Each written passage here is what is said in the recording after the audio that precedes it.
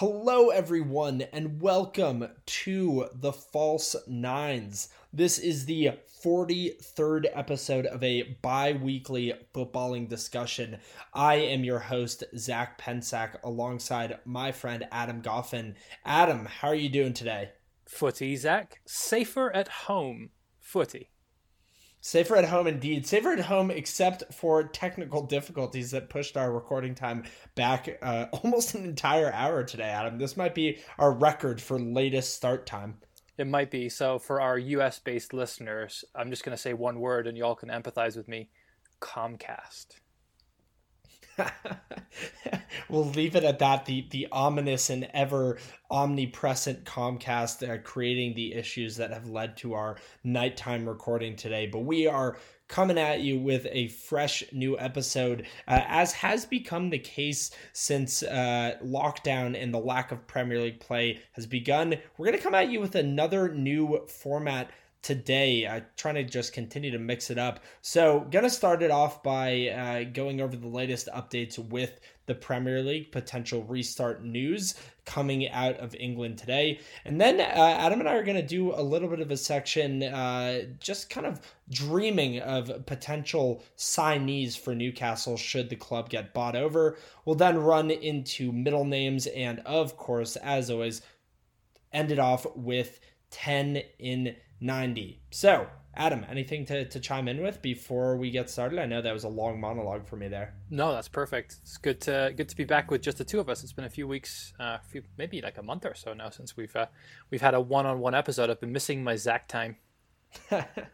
And I missing my Adam time likewise. It was an honor and a pleasure to have the Coming Home Newcastle lads on the pod. I think that will continue going forward every few episodes, having somebody from CHN Radio and CHN on the podcast. But yeah, today back to basics with Adam and Zach. So as I mentioned to start off, we will talk about the Premier League as a whole. News coming out today that the Premier League restart will most likely face even further delays after the Premier League players have voiced safety concerns. So reading from a Guardian article posted today by Paul McInnes and David Heitner, the two saying, quote, "The Premier League is facing the possibility of having to delay its project restart after a pair of crucial meetings with players and managers provoked a series of robust exchanges and diverging views." And the second bit here, skipping a little bit in the article, a planned resumption of play on the 12th of June is now looking less likely, and kickoff a week later is now a possibility after issues over protocols for a safe return to play and concerns over the need for more training came to the fore. So, Adam, really interesting point that I got from this article, and I recommend everyone to check it out on the Guardian website. This meeting today was the first time that players actually were able to speak with management and the league with their opinions on the restart of play. Pretty shocking to me that after we've been hearing for weeks of a June 1st, June 12th resumption, today, just about 2 to 3 weeks out, is the first time the players actually get to chime in. What are your thoughts on that? Yeah, it's interesting. I think, what we've been hearing the past couple of weeks is that there's been representatives from each club in these conversations with the Premier League. You'd think that the representatives would be really kind of showcasing the views of the players themselves, but that's not always the case, as we know. Imagine having Mike Ashley in that room versus, having an Alan St. Maximin or somebody like that in the room. You're definitely going to get different perspectives from each of those people. So while I'm not surprised, I think that if they wanted to, they could have been having these conversations long before now. But I think it's just been troubling times in the world right now, and it continues to be so. There's no vaccine. We're still at a point where everybody is still somewhat nervous about contracting the coronavirus. And I don't blame the players for having some hesitancy about wanting to come back and play, especially when, each team is 11 players minimum. We've got 20 teams. There's several hundreds of players that are going to be participating in any given time. So, I mean, it's a tricky one, Zach. I'm not really sure what the right answer is here. Yeah, absolutely. And so you mentioned there the representative of clubs who had been speaking with the league previous. So today, in specific, all 20 club captains from all the clubs in the Premier League went to this 2-hour meeting with Premier League officials and the deputy chief medical officer, Jonathan Van Tam, who works for the Premier League. So Newcastle's representative, Jamal Lascelles, was at this meeting. And as you mentioned, that was really the main point of contention is the safety of the players and logistically how this entire thing would work. I know that a big talking point that came out yesterday at the day of recording, being Wednesday the 13th, was the league went as far as suggesting if we restart play, when players go in for tackles, they should just turn their faces away. And, reading something almost as farcical as that really, in my mind, speaks volumes about the inability and lack of knowledge from the league as to how this would actually be done safely. And so, as you said, I don't fault the players at all for being very, very resistant to rushing into a restart for the league. So there's two thoughts I have really on that. Yeah, that's the whole concept of turning away. I read that as well, and it sounds like that was blown out of proportion a little bit. I think what they were trying to say is, as the players are going in for tackles, once they're getting up from those tackles, don't be helping each other up. Don't be necessarily like face to face or getting up, squaring up to people and things like that. That was what they were getting at. The fact that we have to say it just kind of shows where the world is at right now. But it's just smart. There's 2 points I have though that I want to make. First and foremost, the Bundesliga is starting this weekend, right? There needed to be a guinea pig for a major league. And I'm not talking about there's Bahrain leagues or something like that they're probably still playing. But I wanted to see a major league come back and how they would navigate their way through that. They're starting this weekend, the 16th of May. And that's going to be really, really interesting because what's inevitably going to happen is somebody's going to contract coronavirus. One of the players in the Bundesliga or in the second division in Germany are going to contract coronavirus. And then I'm fascinated to see what they do. The Premier League, if they restart on the 19th, they have a whole month to observe what happens in Germany. Now, granted, in Germany, it's not been as prevalent, the coronavirus, as it has been in the UK and in England specifically. But they're going to have the benefit of seeing somebody else go first. And how that might pan out as a result. The second point I want to make, Zach, is this is where we'll lose a ton of listeners. I'm actually a WWE fan. And the WWE has not stopped putting on shows and events since the coronavirus hit. In fact, they did WrestleMania remotely. Now, there are no fans in the crowds. They do all of this remotely, but they do temperature checks. They have COVID-19 tests for anybody that they think might be symptomatic, and they're really strict and stringent about it, and they've had 0 cases of COVID-19 amongst the wrestlers so far. So that gives me hope. Whether it's a sport or not, there's still people that are coming together and they're grappling, they're holding each other, they're doing all those different things that are physical contact that are going to happen on a football field. So I would say that there's definitely some advantages to going last in that you get to observe what other people have done and done wrong. Yeah, I think that's both phenomenal points. Germany, obviously, the microscope will be on the Bundesliga, and we don't need to dive into the kind of greater politics of the last few months, but I think that one thing to keep in mind across the board is just, like you said, a far less cases in Germany, and also a government that has done a much more proficient job at limiting and dealing with the exposure. So rightly so, able to open up their league earlier than other countries that certainly have been behind the ball, no pun intended there, with their treatment of this pandemic. But absolutely will be fascinating to keep an eye on this weekend and seeing kind of the fissures that the opening of the Bundesliga has throughout Europe and world football. But as of now, still no concrete date for the restart of the Premier League. Looks like June 19th would be the absolute earliest, but who knows if that will actually happen. Yep, it's going to be interesting. And friend of the pod, Warren Barton, he's going to be back in business on commentary this weekend in the Bundesliga. So, Warren, if you're listening, have a great time. Enjoy it. It's good to see some footy back on the TV. Yeah, up the Schalke, as all Newcastle fans seem to be taking in now. I read an article. Really briefly, read an article today that was talking about if you are a Premier League fan, here's the Bundesliga team that you should support based on similarities between the teams in the respective divisions. And they said FC Cologne because they're the perennial underachievers, and they've had like glimpses of getting close to winning trophies and haven't really won. So FC Cologne, that's my team this weekend. FC Cologne, okay. I'll take Schalke just because Klaus von Huntelaar plied his trade for that club for a while, and he is one of my favorite all-time Bundesliga strikers. So my allegiance lies in Schalke. But there's no wrong answer here, Zach. Exactly. There's no wrong answer in sport at the moment at all.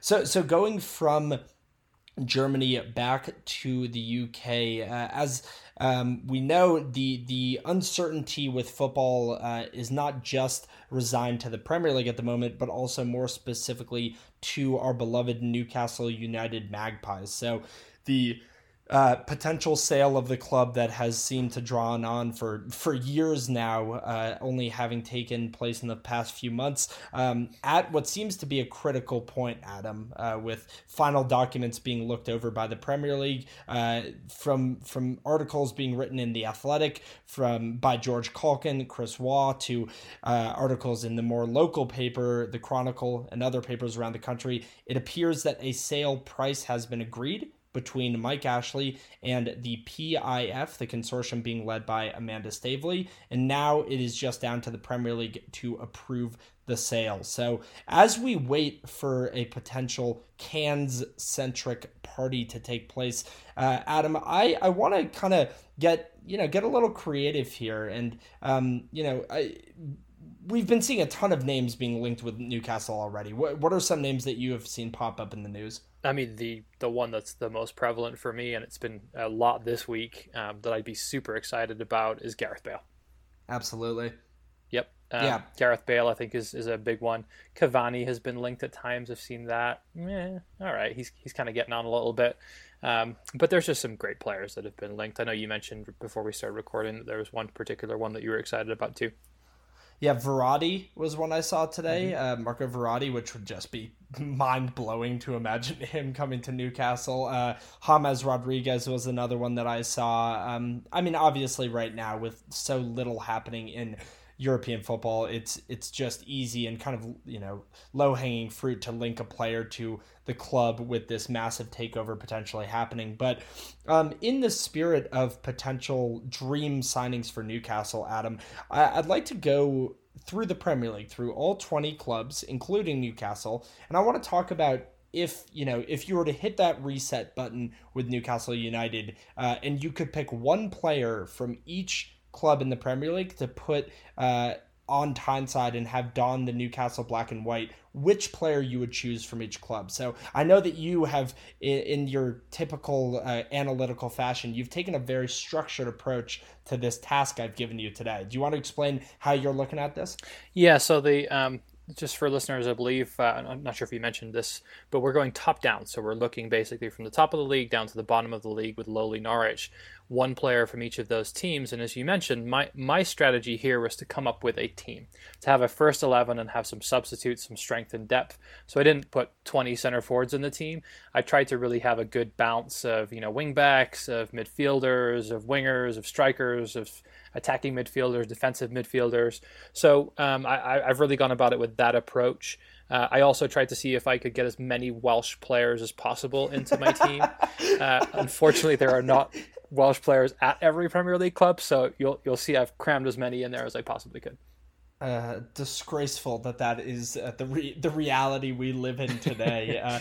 That the Welsh is not the Dragons are not covering the Premier League at the moment. But no, I like your thinking. So I as per usual, kind of took a bit more of a free-form approach. That being said, the one thing that I did keep in mind is I wanted to have a bit of a balance between established players and more up-and-coming players. Okay. So kind of looking at it as, what players would I want to throw right into a Newcastle starting 11 this moment, but also players that, it would be good to have on the books who have shown a lot of promise in the Premier League. So, I definitely did not have the the starting 11. I have to ask, after we did the team of the year last episode, did you take a 4-4-2 approach once again? I did take a 4-4-2. It's a classic formation. You can't go wrong with it. If it's good enough for Sean Dyche, it's good enough for me, Zach. I love it. I love it. A true Brit to his bones. So, all right, without any further ado, let's start from the top. Liverpool, Adam, who is your selection as your one red to put in the Newcastle lineup?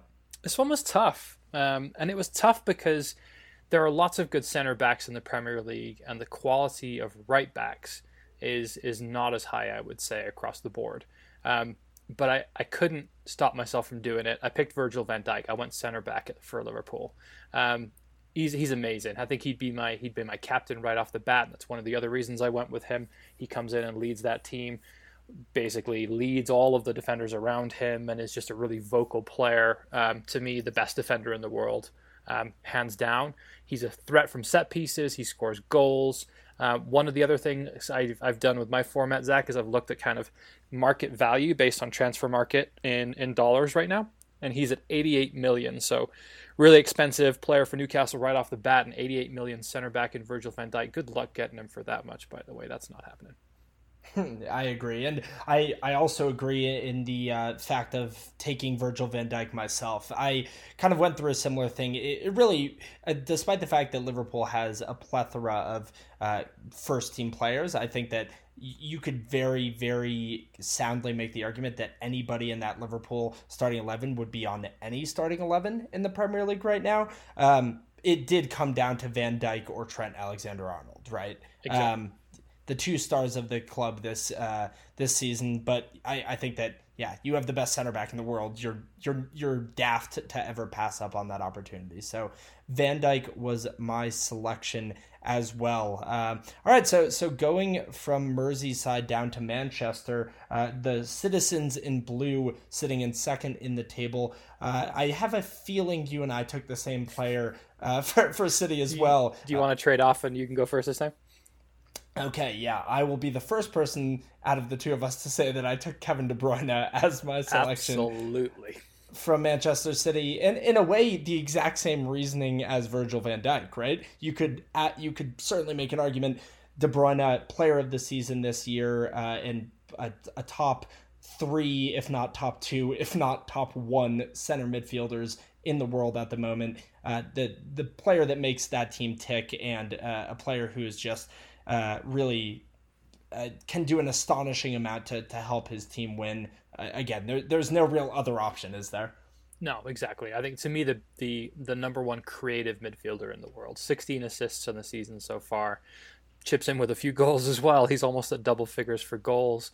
And if the Premier League concludes, or if they do end up giving out Player of the Year awards, I think he's a shoo-in for EPL Player of the Year this year. Mm-hmm. Yeah, I like that shout. So, all right, we've gone through really the easy ones at the top of the table, which is almost a tad counterintuitive with how much quality is in both those clubs. And this is where it'll get interesting. I think that now that I'm looking at everyone I selected, I weirdly enough have a lack of strikers. So I'm interested to see with Leicester, did you take Jamie Vardy to lead your lines? I did not. And one thing I forgot to mention on Kevin De Bruyne, he is actually tied for the most expensive player per transfer market in my team today. $132 million for Kevin De Bruyne. That's amazing. Yes. Back to Leicester, though, to your point. I am denied about this, and I went strategic here because I think behind Mr. Trent Alexander-Arnold, I think the second best right back in the Premier League is one Ricardo Pereira. He's coming in transfer market rating at 35.2 million. I needed a good right back. I didn't know where else I was going to find one. And I think there are equally as good or comparable center forwards across the Premier League that I would entertain in my team. So Ricardo Pereira for me, 26-year-old Portuguese international. He's got over 50 starts for Leicester, and he scores goals as well. 5 goals also in his 50 starts for Leicester as well. Yeah, Ricardo Pereira has really been, and we talked about this in our team in the year discussion, as I I believe you took Pereira in that case as well, but a player that has just gone from strength to strength this year and really has cemented his place in that lineup. So I do like that strategic thinking, although admittedly, Adam, as a leading member in the Javier Manquillo fan club, very disappointed that you took your right back this early in the draft. I know, yeah. I thought about Javier Manquillo for a fleeting moment and then decided that Ricardo Pereira was, he has the better long-term potential of those two players. A political answer as always. So it's Pereira from Adam. I kept it in the back line at Leicester as well. Went to Soyuncu for my selection from the Foxes. And in a similar sense, I think that a number of strikers can be put in that team. So kind of straight away from Vardy. Also, although he certainly doesn't seem to be slowing down, the age of Jamie Vardy will become a concern, I think, at some point. Whereas Soyuncu, the breakout star of Leicester this season, the Turkish center back, only 23 years of age. So having him and Van Dijk next to each other is just like that's a mouth-watering center of your defense for years to come. And I thought, in my mind, that was too good of an opportunity to pass up. Yep, I think that's a good shout. The other person that I kind of thought about for half a moment was Yuri Tielemans. But I think just too unproven at this time. Yeah, Tielemans, I think Leicester has a lot of good shouts. Wilfred Ndidi has had a phenomenal year. I think that Maddison kind of, I think, slowed down a tad towards the end of the season, so a little bit more time for him to improve. But Perez back to the tune, maybe, Zach? I don't even joke about that. That would be amazing. He would do it. He's a fucking mercenary. Come on. No, don't ever say those horrible words about my sweet Iosi. Okay, Adam. So again, Chelsea is another club that I'm very curious who both of us select. I'll go with you here. Who did you take out of the up and coming, youth laden Chelsea side? I'm glad you positioned it that way because I was very, very tempted to not go with youth and to go with N'Golo Kante, and I didn't. That makes one of us. I looked at Kante and I thought, that's a guy that's, coming on the wrong side of 30. I think, he'd be great for an immediate impact, but I've got lots of immediate impact players in my team, and I wanted, looking at that Chelsea team that is so strong with great youth players and has a great blueprint that hopefully Newcastle will follow. Minus obviously the transfer bans, but Mason Mount is who I picked. Mason Mount has had a great season for me of those midfield players. Pulisic, Mount, looking at those really creative midfielders that can score goals as well. He's 44.55 million on the transfer market ratings. Scores goals. To me, he's the closest thing to Frank Lampard that Chelsea have had since Frank Lampard, and I think that Frank Lampard himself believes that. So already has 6 starts and a goal for England. He's 21 years old still. What an amazing talent Mason Mount is. Yeah, I think your logic is quite sound there. I did not realize that N'Golo Kante is 29 years of age. Mm-hmm. That surprised me. I mean, he is truly the definition of a youthful looking babyface player. He, you would not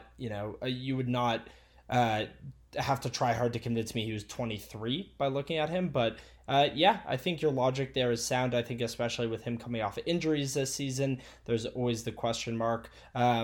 And yeah, Mount is really looking like a player for the future. That being said, I ended up going with Kante. I just wanted that center defensive midfielder to really anchor that team, and I think that he, when he's healthy, is stands on a pedestal above everyone else for that position. Can't disagree with you there. I almost went with them myself, so two good shouts, I think.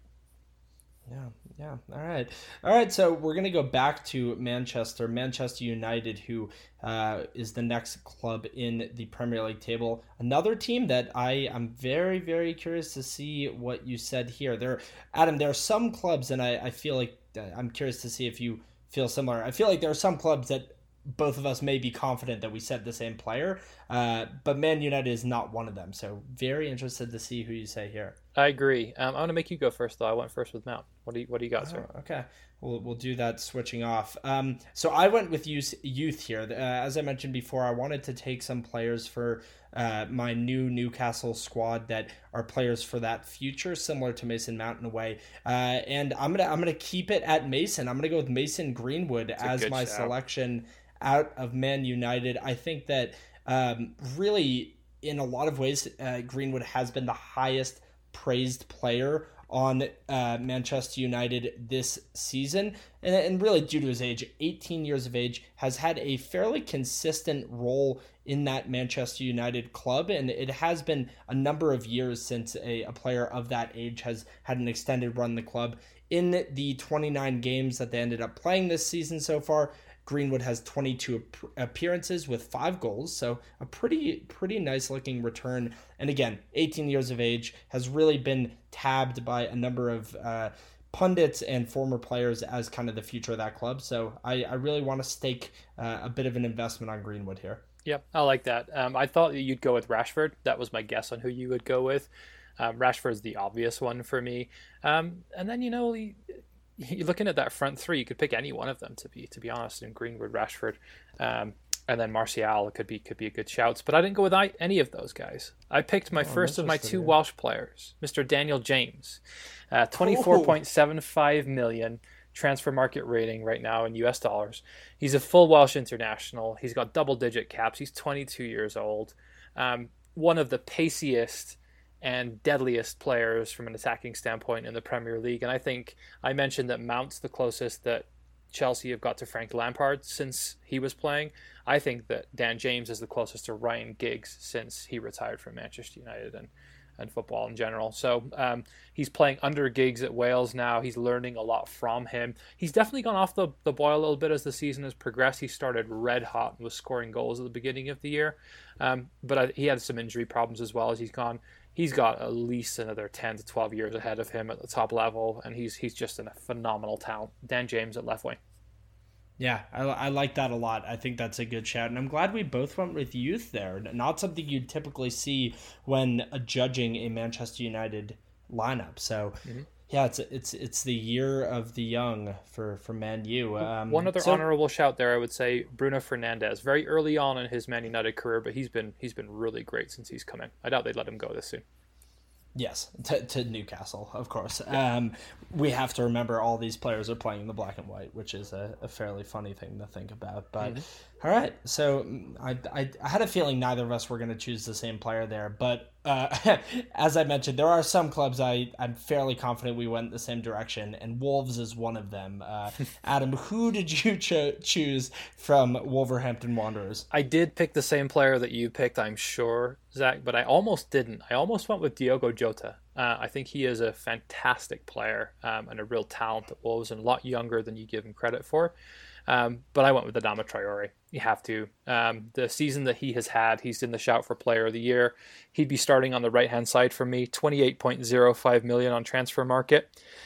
He's come into his own this season. We've talked about this many, many times. The pace he has with that frame that he has, I'm not quite sure how he does it. He's just like a running bull when he runs at the defense. And I'd say he might be one of the hottest commodities on the transfer market this summer in general, whether Newcastle are in the market for him or not. I think he's going to be one of the names that is most coveted among Premier League players this year for transfer signings.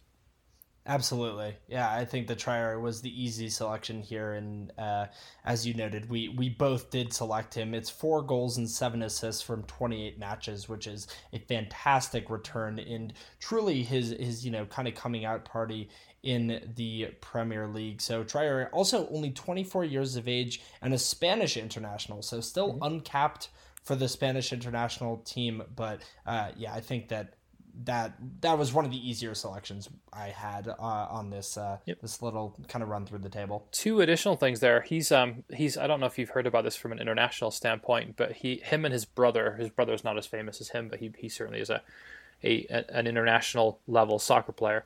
But Adama Traore is very much considering playing for Mali as his international team and has almost declared for them a couple of times. So Spain should get on that really, really fast. And then the last thing, as we're considering him coming to Newcastle, Do you really think that we'd want him after he's played for the Smogs previously at Middlesbrough?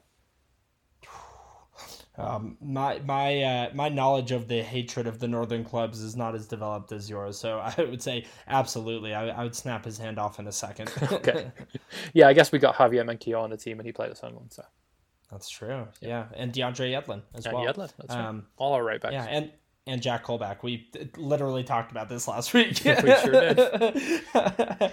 Okay, so Wolves to Sheffield United. So another one that I would like to say I'm fairly confident we both selected the same player. Were you an admirer of Dean Henderson for this selection, Adam? I was, and the irony is he's not even a Sheffield United player. He isn't, but like yeah, I was thinking about that. He technically is a Manchester United player, but going off the performances this season, Henderson, really a standout player, second most clean sheets in the Premier League. Certainly, I would say at this point, a front runner for the England number one role between the sticks in Euros next summer. Mm-hmm. So, yeah, I think Henderson was a pretty simple selection for Sheffield United. Yep, ironically, my only player that I have that is a loanee in my team. So I think he's the future of England's goalkeeping in major tournaments in the future. 23 years old, like goalkeeper as well. He could be playing for another 15 to 17 years, Zach. Like super exciting prospect. He's really got the world at his feet right now. Or his hands, I guess. Yeah, there you go. Yeah, so it will be interesting to see what club he is playing for next season, as we've talked about numerous times. But yeah, we'll kind of do a cop out there and select him for Sheffield United. So Sheffield United sitting in 7th in the table at the moment. On to 8th, it's Spurs. I have a feeling that you know who I selected, but I do not know who you selected for this one. You went with Heung-min Son, didn't you? 100%. It's not even close. Come on. I went with Harry Kane, my friend. No. Harry Kane, who is tied for the most valuable player in my team, also 132 million, alongside Kevin De Bruyne. Dude, Harry, listen to this goal scoring record for Spurs. 136 goals and 198 appearances for Spurs. Still 26 years old, only 26. You think he's a lot older than that, but he's not. I think if anybody has a chance of catching Alan Shearer at 283 Premier League goals for the goal scoring record, I think Harry Kane is the guy, but he's not even halfway there yet. And he's 26 already, so he's got to keep stepping up that. Maybe the injury timeliness is not a bad thing for him, given the coronavirus thing going on. Mm-hmm. Yeah, Kane is obviously the smart pick, but I need not explain my love of Heung-min Son, and just I would just like to see him in a Newcastle jersey would just make me so happy. It would make me so happy. So he's a great player. I'm messing with you. He is a great player, but he's not who I would pick for my team right off the bat. Yeah, fair enough. Yeah, I think that's fair. I've now that I'm looking down my lineup, I think I selected 8 wingers and one out and out number 9. So really going from the sides of the pitch, chalk on the heels wingers for my club. Yep, I like that. All right, on to the other team in North London, Arsenal. So I'm curious here because Arsenal's a team very much in transition. This is another one where I think we might have differing players that we pick. Who did you go with, Zach? Yeah, so as kind of per my reference just a moment ago, with a limited number of out-and-out strikers, this is one where I had to make the selection of Pierre-Emerick Aubameyang. Mm-hmm. The season he had, especially the second half of the abbreviated season, vaulting himself into second in the goal-scoring charts behind Jamie Vardy. And I really think that he has been the most consistent player at Arsenal over the last 3 seasons. And the ability to have him up top, I think that he fits in almost every single system. He can even play on the wing if need be. So for me, despite the fact that Arsenal, as you said, rebuilding, has a lot of young players, I think that he was the runaway favorite. Okay. Yeah, I could see that. I think he's a world-class striker, and he's had a great season despite having a couple of minor niggles and injuries, and also having some time out with some suspensions that he's had as well for red cards. So I did not go with him, though. I went with youth versus experience here in this Arsenal team. And for me, since Arteta's come in, there's been no better player on the Arsenal team than their left-back, 18-year-old Bukayo Saka. $22 million valuation. He'd be my starting left back as well. I think the threat that he has from an assist standpoint, from an attacking standpoint, and he tracks back as well, just bursting with energy all the time, getting forward, getting back, can put in a tackle, can put in a cross. I think he's a real find, and Arteta is going to really groom him and bring him along. I can see him being a starting left back at Arsenal for many, many seasons to come. Absolutely. And then England international as well has been capped for the England under-19 club. So technically still available for Nigeria is the other country that he could play for. But you would think that, with the kind of instability at left back for the England national team, it would be a pretty easy selection for him. But I do like that. I like going with youth in that selection. So that's a good one, Adam. I think him and Chilwell will be a good, interesting battle for left back in the England team for the next few years.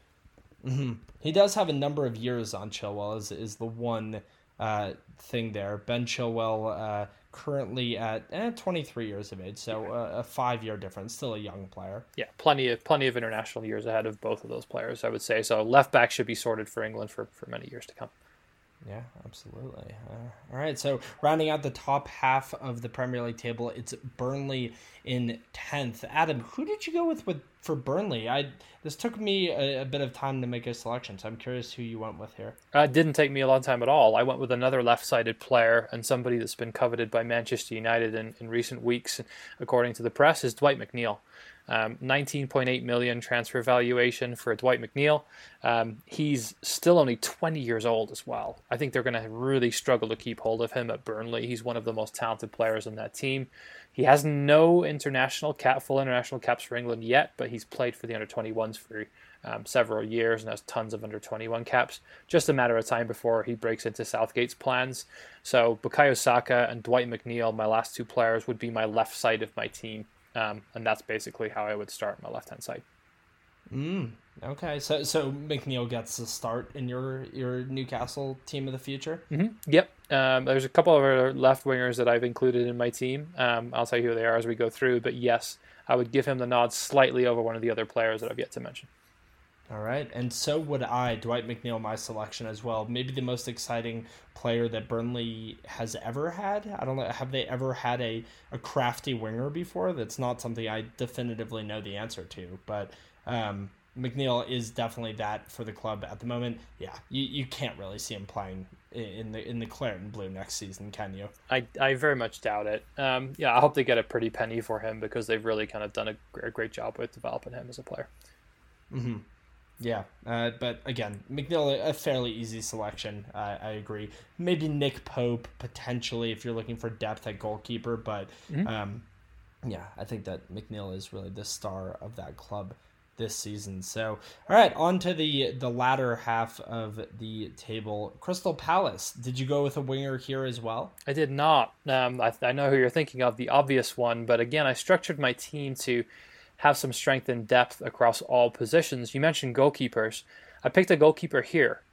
He's a little on the older side. I think he's in his mid-30s, around 33, 34 years old. I went for Vicente Guaita. He's somebody that has no full Spanish caps, and he's played in Spain for many, many years, but he's played for Palace for a couple years now. And if he's keeping Wayne Hennessy out of the team, who was Wales' number one, he's got to be a good keeper.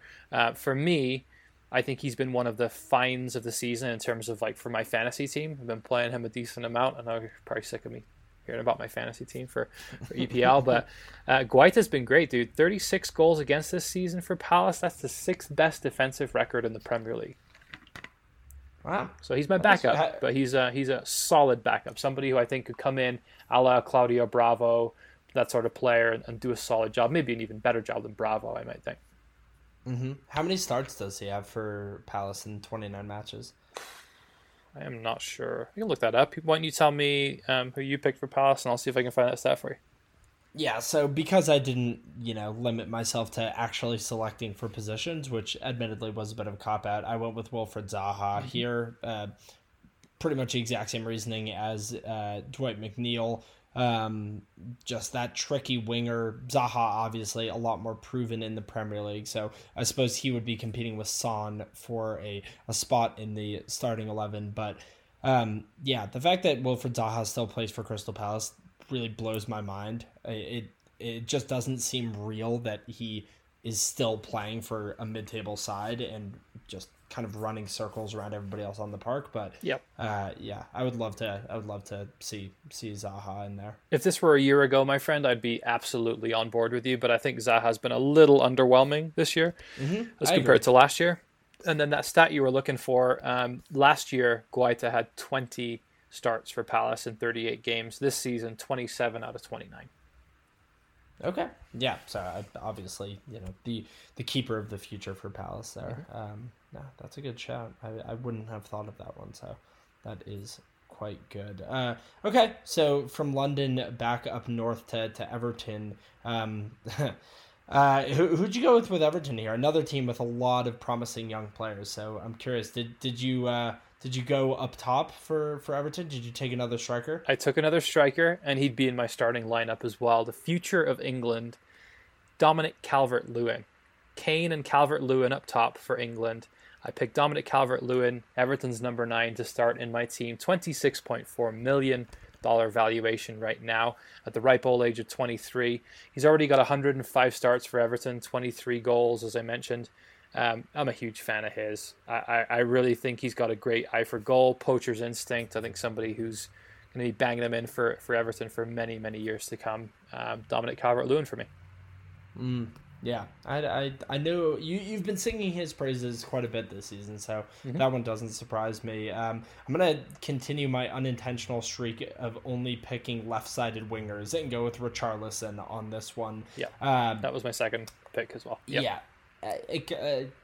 3 clubs in a row where it did seem kind of limited to those attacking-minded players. Richarlison, another young player, a Brazilian, as we know, but really, I think this season has kind of proved his worth at that top level. There were a lot of questions in his first season with Everton as to, could he be performing at that higher, I'd say, level of standard. But I think he has matured over the last season, and I think that he has really become a force in the Premier League. Certainly puts a muscle on, and is that kind of, in a way, to me, that kind of hybrid between Traore, who is, this physical freak, and then a Zaha type that more does kind of rely on his craftiness and less so his physical ability. I think that Richarlison is right in the middle of those two.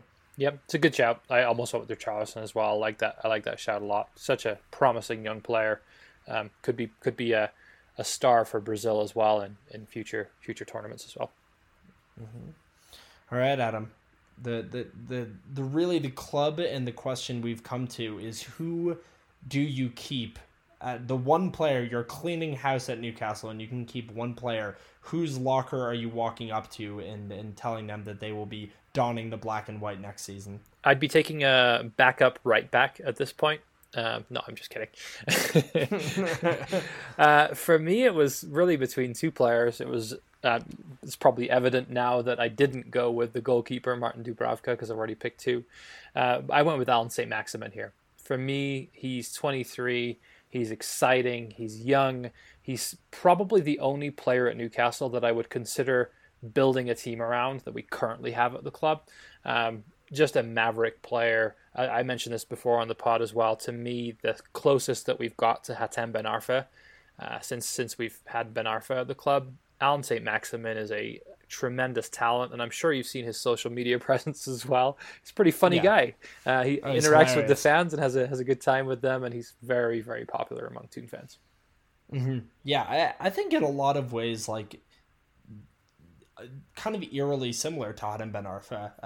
And I actually found myself last night watching a number of St-Maximin highlight videos in preparation for this pod episode. And the one I would say almost negative about St-Maximin, albeit still an exciting quality, is so Ben Arfa-esque, is just the dribbling never ends, right? Like, gets by 2 or 3 players, has that kind of maybe that incisive through ball opportunity, but just wants to take on more and more players. And the thing about that is exciting is you can kind of teach and mold that and get him away from maybe the tendency to take one too many touches. So definitely understand the selection. I just, on the basis of having taken 3 wingers in a row, I went Dubravka. And it would theoretically be my backup to Dean Henderson there. I think, honestly, really, actually, they would compete for that starting role. Simple enough. I think Newcastle would be in the relegation zone if it wasn't for Martin Dubravka right now. That's a true story. I think that alone earns him the coveted sole spot on the black and white. All right. Moving on to Southampton then. I'll let you go first here. There's one obvious answer. Did we both go with the obvious answer here? So, yeah, I mean, my lack of strikers necessitated me to go with the man who has, kind of risen from the ashes. And Shane that Long? has to be, I wish it was Shane Long. What could have been was Shane Long, but Danny Ings by a mile on that one for me. Yep. I went with Danny Ings as well. Surprising when I was doing research for this, he wouldn't even start in my team, by the way. He'd be a backup for Kane and Big Dominic up front. But how old is Danny Ings right now? 28? Yeah, I thought he was older than that. He's 27. He's 27? Only a year older than Harry Kane. He seems to have been around for many, many years. Back, I think he was at Burnley back in the day, wasn't he? Ooh, he went Burnley, Liverpool, Southampton. I think there was a Southampton in between, kind of crunched in between there. So yeah, has bounced around a lot. Came up through the youth at Bournemouth, and then yes, in 2011 went Bournemouth to Burnley.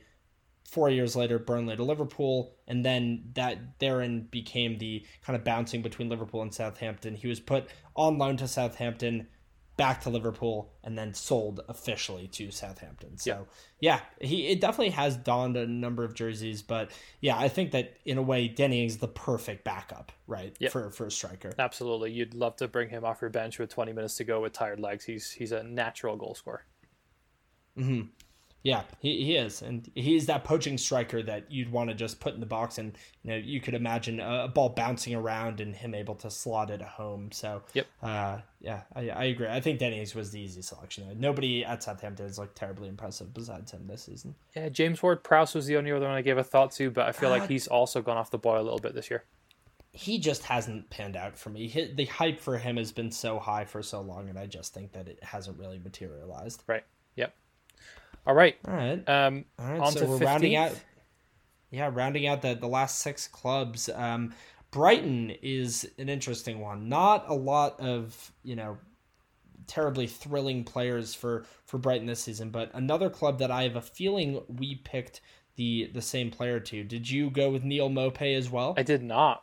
Okay. I waited till 15th to pick my center back pairing for Virgil van Dijk.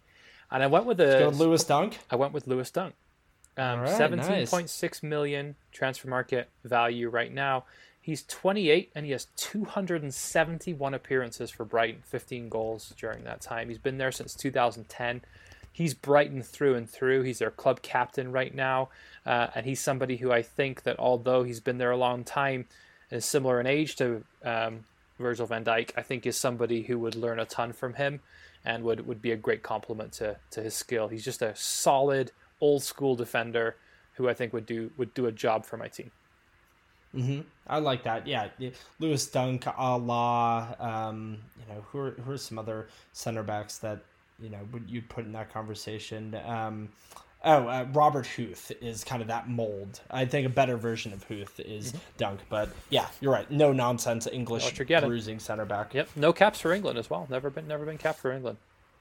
Underappreciated somewhat. I agree, especially because I've never been terribly impressed with England's center back situation over the last 5-6 years. So maybe he'll be able to break in there. I did go with Maupay here, so actually a little bit more depth at striker than I initially gave myself credit for. But another breakout player. He was their big kind of marquee signing in the summer. It was from Brentford to Brighton for 24 million American dollars. And 8 goals, 2 assists, so a pretty good return, especially for a Brighton team that has so little creativity and really attacking firepower. So I think Maupay, another one for the future. As I said, 23 years of age, a French international, hasn't played for the French senior team, also has Argentinian kind of identities that he could go to, but two clubs that are not starving for center forwards at the moment, unfortunately for him. No, exactly. Yeah, and another center forward at Brighton I considered, of course, was the man, the myth, the legend. Who is it, Zach? It has to be none other than Glenn Murray. How is he not in everybody's starting 11? I just don't understand it. The skeleton, the living skeleton, Glenn Murray, up top for your team. How could you not start him? He had that insane season last year where he put up double-digit goals and kept them in the Premier League, and it made absolutely no sense. He's good. Leandro Trossard was another guy that I considered very exciting. Young I like that. Trossard, yeah. But yeah, went with center back here. And next team, West Ham, I definitely did not go center back because they have a shocking defensive record. Who'd you pick here at West Ham? I went with Felipe Anderson. Mm-hmm. So Anderson, obviously West Ham has been such a miserably disappointing club from top to bottom this season. I agree with you.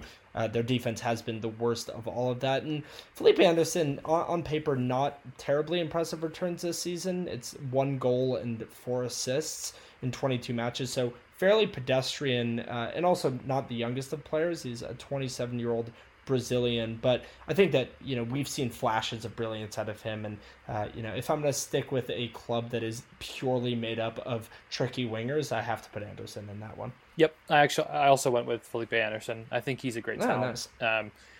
Brazilian player, Brazilian international, only 2 full Brazil caps, but I think he'd be a good solid backup off the bench to be able to bring on. Great attacking player. I almost went, Zach, with Sebastian Haller. I think he's going to have a breakout season next year. He's done pretty decently this year, but now that he's got a feel for the Premier League, I think next season, assuming they stay up, will be a phenomenal season for Haller. He'd be somebody I'd be interested in signing as well. Yeah.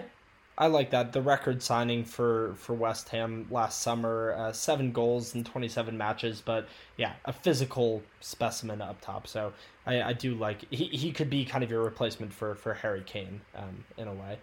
Yep, I like that shout. Okay, on to Watford. Whew. I'm guessing you went with Troy Deeney, right? I wish I could. I wish I could with a clear mind go with Troy Deeney on this one, but I know you're a big fan. No, it wasn't to be with Troy Deeney. So, believe this or not, I went with a player that has 0 Premier League caps in his entire career with Watford. Do you know who that player is? I don't. Who is it? So it's obviously largely a lack of caps due to the current situation in the Premier League, but January signing from Fluminense to Watford, 18-year-old João Pedro.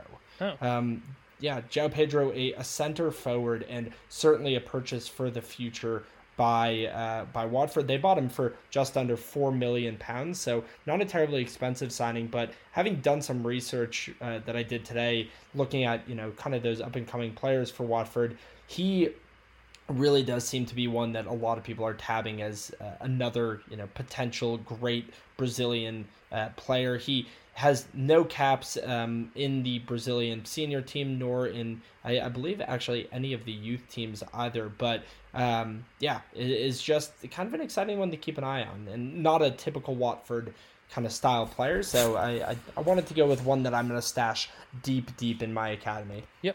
I went with youth at Watford as well, but probably a little bit more established than your player that sounds like he's never played a game for anybody in his career. I went with Ismaila Sarr on the right wing.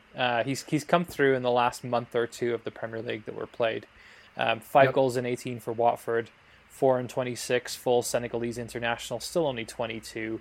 A real talent. I think we were talking about right before the Premier League went on hiatus how there were a lot of Thierry Henry comparisons for him. He's somebody I think that will just keep getting better and better. Mm-hmm. Sarr was the other one I was deciding between. I think being compared to Thierry Henry would be a terrifying comparison to draw, because how do you live up to that hype? But he's been one of the few bright spots of that team so far this season. So I like that a lot. Cool. All right, so we're on to the bottom 3, the lowlifes of the Premier League. Basement dwellers.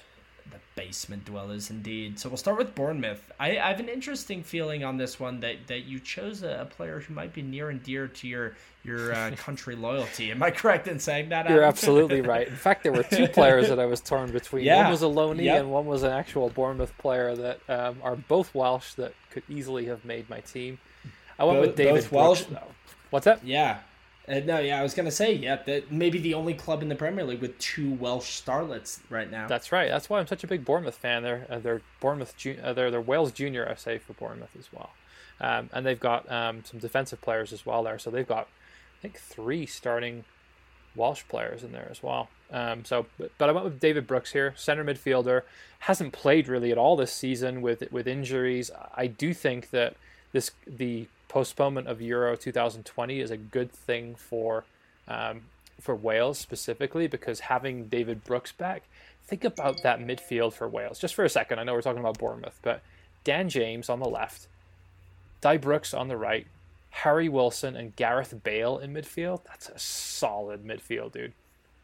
Yeah, I agree. I think the future is bright for Wales, and if Bournemouth can A, stay in the Premier League, and B, keep hold of David Brooks, I think that he is a player for the future. So definitely like that chat. I was wondering if you were going to do Harry Wilson, but I assumed that because he ultimately is not a Bournemouth player through and through, you would steer away from that one. Yeah, I like the danger of Brooks going forward. I think he's very similar in his style to sort of player like a Dan James. I think Harry Wilson poses less of a threat going forward, but is a killer set piece taker. Free kick wise, oh my god, he strikes the ball really, really well. But so does Gareth Bale. So David Brooks and on the left hand side, Dan James for me would be my 2 Welsh inclusions in this team. There you go. I like that. Okay, so as I'm trying to now makeshift an actual lineup that could be put out for a competitive match, this one here is my backup center back sitting behind Soyuncu and Van Dijk. We have Nathan Ake, who I thought would be a good shout from Bournemouth. The former Chelsea man going on to the club that obviously he was able to get a lot more playing time with. I think Ake has been pretty good considering the circumstances this year for Bournemouth. Obviously, the defense has been anything but stout for a team doing that poorly in the Premier League. But I like Ake. He's 25 years of age. He's actually Dutch, which I feel like some people often mistake him for a potential England player. But Dutch, he has 11 caps for the Orange. And I just think he's a good backup center back. Yep. Nothing more than that, really. You know that I'm a big fan as well. I think he's somebody that I picked in potentially my squad of the season. I think he's been a big contributor for Bournemouth this year, and if they do end up staying up, probably will be a big reason as to why they were able to hang on for as long as they did. Mm-hmm. Yeah, and I could see him in that, another country it's tough to break into, playing for the Netherlands and being a center back sitting behind De Ligt and De Vrij is a tough ask, but I like the future with Ake, so I went with him there. All right, Villa, should we just skip over this one? This might be the easiest one on the entire list. We shouldn't skip over this one, and I'll tell you why. I'm already really attacking midfield heavy, so I know that you went with Grealish. I didn't go with Grealish. I needed a backup center back because I'm really light at center back, and I went with Tyrone Mings here. Oh, interesting. I thought you were going to go with McGinn if you weren't going to do Grealish. So yeah, that's a shocking. I know. I needed some center back coverage because I really only have Duncan, Virgil, Van Dijk. So Mings is 27. I had no idea. I thought he was a lot younger than that. Same age as Danny Ings. It's kind of crazy to think, right? But yeah, he's the guy I picked as my backup for Virgil van Dijk and Lewis Duncan center defense. Mm-hmm. Okay. Yeah, another kind of bruising center back. Gotta be honest, it shocks me that he's getting put in the discussion for a potential England center back role. Honestly, I don't understand how, if you're a center back for a team that is almost certainly going to go down, I just don't see that. But I do like that chat. I think he's another one you'd like to have on the bench for injuries or any sort of thing in that nature. But and a vocal presence, I would say as well. I think he's one of those players in the past week that's come out and really kind of had a voice around the coronavirus and the potential Premier League restart. So I like that I've got a very vocal backline in Van Dijk, Dunk, and Tyrone Mings.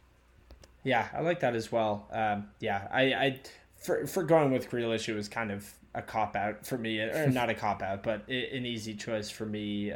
Not not overlooking anything about him. He's an England talent for years to come. So Jack Grealish being my selection there. So all right, on to Norwich, the worst of the worst, unfortunately, for all the Canaries, your father included, Adam. Interested to see who you went with here.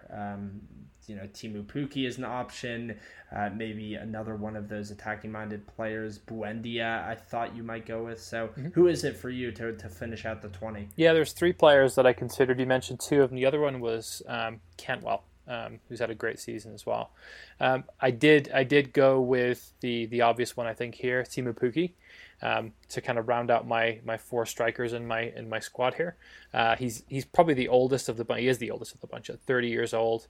He's a Finnish international. He just knows how to score, where the goal is. I think he's another guy who, bringing off the bench when legs are tired, would be a great person to kind of bring off the bench. And I think he's somebody that at that stage of his career and looking at the players around him, he'd probably be happy to be coming off the bench as well. So that was my shout for Norwich.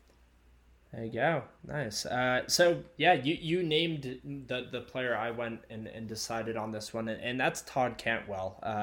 I think has certainly kind of flown under the radar just because of how poor Norwich has been this season. But 22 years of age, an Englishman who's played for the U21 side, and pretty impressive returns, honestly, in the Premier League. He's played in all 29 matches, 6 goals and 2 assists, and that's from a left midfielder. Mm-hmm. So Cantwell, not traditionally known for his attacking presence. Last year in the Championship, only 1 goal in 24 games. And so I'm very impressed by what he's shown. Maybe would he kind of regress to the mean going forward? Probably, but another one that you can kind of stash in there, and he would serve as a kind of a role player going forward. Yep. I think I have a bet with my dad going that of those 3 players, Puki, Buendia, and Cantwell, at least 2 of them will not be at Norwich next season. And he's very, very much believing that, the love affair with Daniel Farke and the loyalty to the team, they'll all stay there. I think they've got a sniff of the Premier League now. I don't think there's any way that they keep, at least 2 of them at Norwich beyond the season. Yeah, do you think it would be who? Him and Buendia? I think the most likely ones, Puki would be top of the list for me, because I think Premier League teams are always looking for strikers that can score goals in the Premier League. So it wouldn't be necessarily a top team for me, but I could see somebody picking him up. And then I think Cantwell or Buendia, maybe Cantwell because he is English, I think might be the one more likely than Buendia. Okay. Yeah, I like that. I like that shout.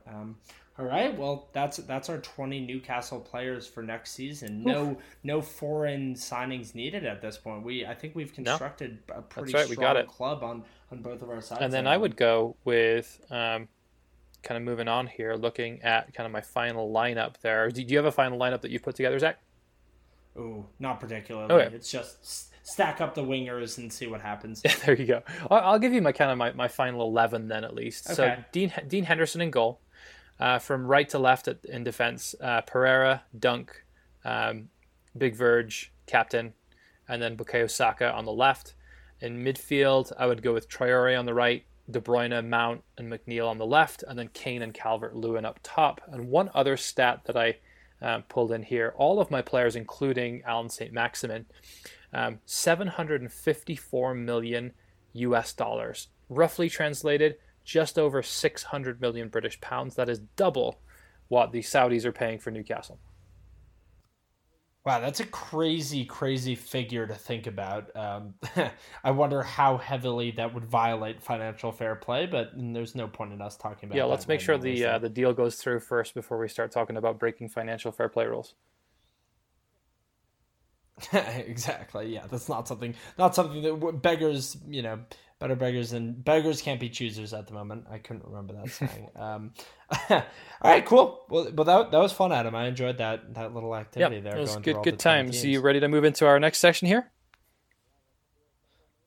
Yeah, let's do it. Middle names There you are got for me. five Are for there you 5 today? And I realized that I hadn't done your beloved Leicester yet, so that's the team I picked for you today, Zach. Oh, let's go. There you go. Childhood All right, Leicester so 5 fan. players, just for listeners that haven't heard it before. I'm going to give Zach the middle name of these players, and he has to tell me the player who the middle name belongs to. All Leicester players currently on the roster. Okay, ready to go, sir?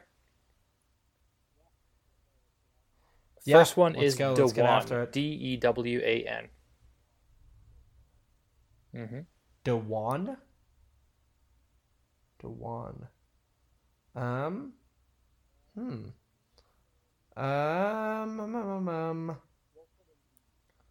Is incorrect. Good guess, though. Hamza Dewan Chowdhury. Oh, yep. Okay. That's a wild card one. Okay. Yep. I would have had no idea. All right, there. Second up for you. That. Peter. It's Ben Chilwell. Casper Peter Schmeichel. I thought you might get that one. Oh, that's damn, that's funny. I think if I took a little bit more time, there you go. His dad's dad's first name is his middle name. So, all right. Yeah. Marion. Marion. Yes. Marion.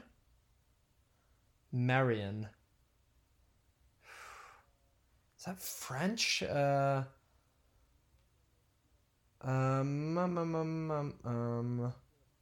Yuri Marian Tielemans is correct. Very well done. Oh, let's go. Wow. Nice job. Oh, hell yeah. All right, Daniel. Mm-hmm. Daniel.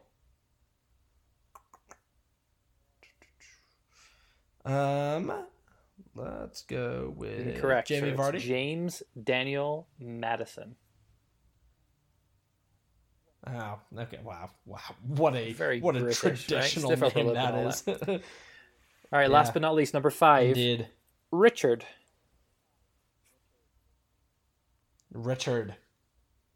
Dare I say Jamie Vardy again for this one? Richard. Can I resist Vardy? Maybe Ben. I like Ben Chilwell for this one. Richard Vardy is the correct answer. Oh no! You talked yourself out of it. I knew it. I did. I don't think I would have gotten that right even if I said Jamie Vardy. Lots of British English players for Leicester. So not too many foreign players that I was going to try and trick you with there. Okay, I'm shocked you didn't do Iosi. I was ready to pull the trigger on Iosi. Yeah, I would have. Anything remotely Spanish sounding, I would have said Iosi Perez. Nice. That was good. Okay, good showing from me today. I one almost 2. What did I get? Did I get 1? Mm-hmm. 1 almost 2. Okay, yeah. Tielemans, I pulled. Your out logic of my was ass. good. That was a good one. Yeah. Okay. All right. Lovely. Well, we'll jump right into it here and do some 10 and 90 to wrap up our episode 43 today. Adam, I'm curious if we did a similar theme. Did you, perchance, do some questions to honor the return of the Bundesliga? All right, wonderful. And we both, I think, have stat questions. I might went have fully some repeat statistical questions here. This might be a first for us. Alrighty, well, would you like to to go first, given or that second? I've just tormented you with Leicester players. You can go first, and I'll modify mine as I go. Okay. Alrighty. So, question number 1, all Bundesliga themed today. What was the year of the first Bundesliga season? Well over 100 years. 1902? No, far sooner than that. So similar to the Premier League, the German First Division existed for a while, but the official Bundesliga began in 1963. So do you know when the actual main First Division in Germany started? Because I know that there are some teams that have been around a lot longer than that. Yeah, I know that. For example, Bayern Munich has won, far more league titles than just Bundesliga titles. But in terms of the entire German First Division. Let's see. The German First Division began, it looks like, in... Okay, I was actually only 5 years off then. Not too bad. Yeah, not bad at all. Alrighty, well done. So, question number 2. What club has spent the most seasons in the Bundesliga since 1963, the inception of the league? I mean, the obvious answer here is Bayern Munich, so I'm gonna stick with that. Yeah, so Bayern Munich certainly is the easy answer. Beaten by 1 season, Werder Bremen has the most appearances in the top flight. Go figure. I would not have guessed Werder Bremen. Yeah. So outlast them by 1 season, but Bayern obviously up there. All right, so on to question number 3. Question number 3: which club was the last club other than Bayern Munich or Dortmund to win the Bundesliga, and what year was that in? That's a good question. I'm going to go with Schalke. Okay. In what year? I don't know. How about early 2000s? Okay. Not a bad guess. So it was Wolfsburg, and it was in 2008, which is pretty amazing. 12 years of duopoly between those two clubs. It's a good question. Yeah, Wolfsburg would not have been a guess of mine, so nice question there. Yeah, there you go. All right, on to question number 4. Who is the highest scoring non-German in Bundesliga history? I know that Claudio Pizarro, played in the German leagues for many years, and that's who I would go with. Pizarro? Yeah. It's actually Lewandowski. So another one. Oh, shit, yeah, because he's Polish. Yeah, Pizarro is in the top 5, but Lewandowski at 227 goals in 9 seasons, which is insane. It's funny. I always forget that he's Polish because he's been there so long. He's been there, exactly, yeah. But Lewandowski is a machine, so certainly the winner there. All right, question number 5. Switched it up a bit here in terms of format. Adam, I'll ask you a true or false, okay? Mm-hmm. So, true or false, the Bundesliga has the 3rd highest average attendance in the world after the English Premier League and La Liga. I'll go with false. Okay. And you are correct. False. The Bundesliga is the number 1 football league in the world in terms of average attendance, beating out all other European leagues. Yep, I knew that it was highly attended there. It's a religion over there for sure, and they've got nice big stadiums over there too. Yeah, much larger stadiums, and also just incredible fan support for each club. So well done sniffing out that one. Yep, I thought you threw me a red herring there, so caught you out. Indeed. All right, so let's go on to your Bundesliga themed questions today. All right, no repeat questions there. So. All right, here's a good one for you. Obviously, Bayern Munich has the most top division titles with 28. That's a crazy amount of titles. The second most is 9. Which team has the second most titles at 9? Dortmund. They have 8. They are in 3rd spot. You want one more guess at who was in second? Sure. Is it Werder Bremen? It's actually a team called 1FC Nuremberg. They're currently in the 2nd tier of German football, and most of theirs were in the 1930s and the 1940s. So they've yo-yoed. They've actually the team that has been relegated the most from the Bundesliga as well. That's wild. Interesting stat. I thought that one. Yeah, that's a great one. Yep. All right, number 2, Gerd Müller, German legend, holds the goal-scoring record in the Bundesliga. He earned that between 1965 and 1979. I'll allow you 20 either way on this. What's the goal-scoring record in the Bundesliga? How many goals did he score in the Bundesliga? Mm-hmm. Let's go with 338. Oh, you're so close. 365. Just a little shy of that there. That is remarkable. My God. When you consider early on, we talked about how Shearer had 283. Yeah. He is just over 80 more than that in 427 appearances. That's wild. Amazing striker. All right, which German goalkeeper has the most ever wins when starting as a player in the Bundesliga with 310 total wins? No trick question here. Is very famous German goalkeeper. Very famous German goalkeeper. No trick question. You want me to say Neuer? Is it Neuer? It's not. It's Oliver Kahn. I had a feeling it was one of the two. Okay, Yep. You got me with the no trick question there. Yeah, he would have been the one I would have gone for, actually, just thinking about him playing for Bayern Munich back in the late 90s against Sure. Manchester United in those classics. So, Yeah, absolute legend. all right, number 4. In 2013, Mario Götze became the most expensive player traded between two Bundesliga teams when he moved from Dortmund to Bayern Munich. How much did he move for in euros? I'll allow you 5 million either way. 2013. So Mario Götze, of course, from Dortmund to Bayern. Let's go with. Let's go with. I'll go with 65. No, 55 million. 55 million is incorrect. 37 million euros is the right answer there. Okay. All right. Not as much as I expected, but price changes. Okay, so for my final question on the Bundesliga, Zach, in 1994-1995, the record number of red cards in a season occurred in the Bundesliga. I'm going to allow you 10 either way. How many red cards were issued in 1994 and 1995 in the Bundesliga? Whew. That is a tough one.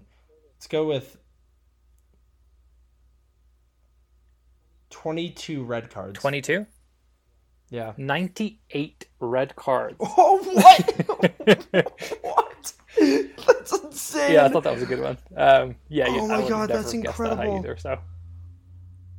Oh, that's insanity. Yep, pretty crazy. So that's Oh my that's God. a wrap for the Bundesliga. So excited to see some footy back this weekend. As am I. Wait, is there no Welsh question this There week? can be. Would you like one? Do you have one written I do. out? I have to. Yeah, we can't break tradition. So final question for you. Welsh word. It's actually two words. The first one is Popty. Okay. The second one is Ping. And this one's going to be an easy one to pronounce, but I love the translation.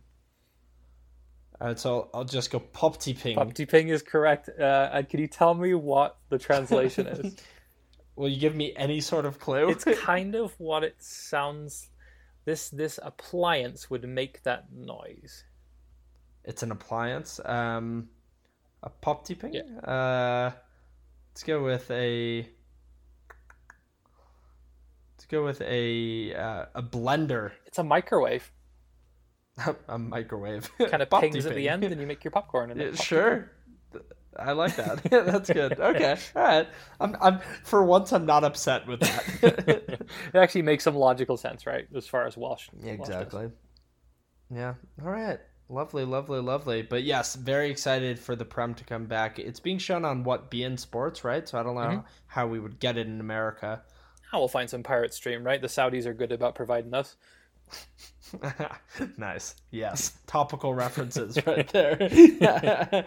All right, lovely. Well, for the 43rd episode of The False Nines, we'll be signing out. Adam, I have a feeling we might be kind of violating our bi-weekly footballing discussion in the coming weeks. Fingers crossed that we'll have motive too, based on some news in the Prem or in Tyneside with Newcastle specifically. That's right. Yep. I think that's a fair shout. So, fingers crossed we get some news here soon. We're all waiting with bated breath.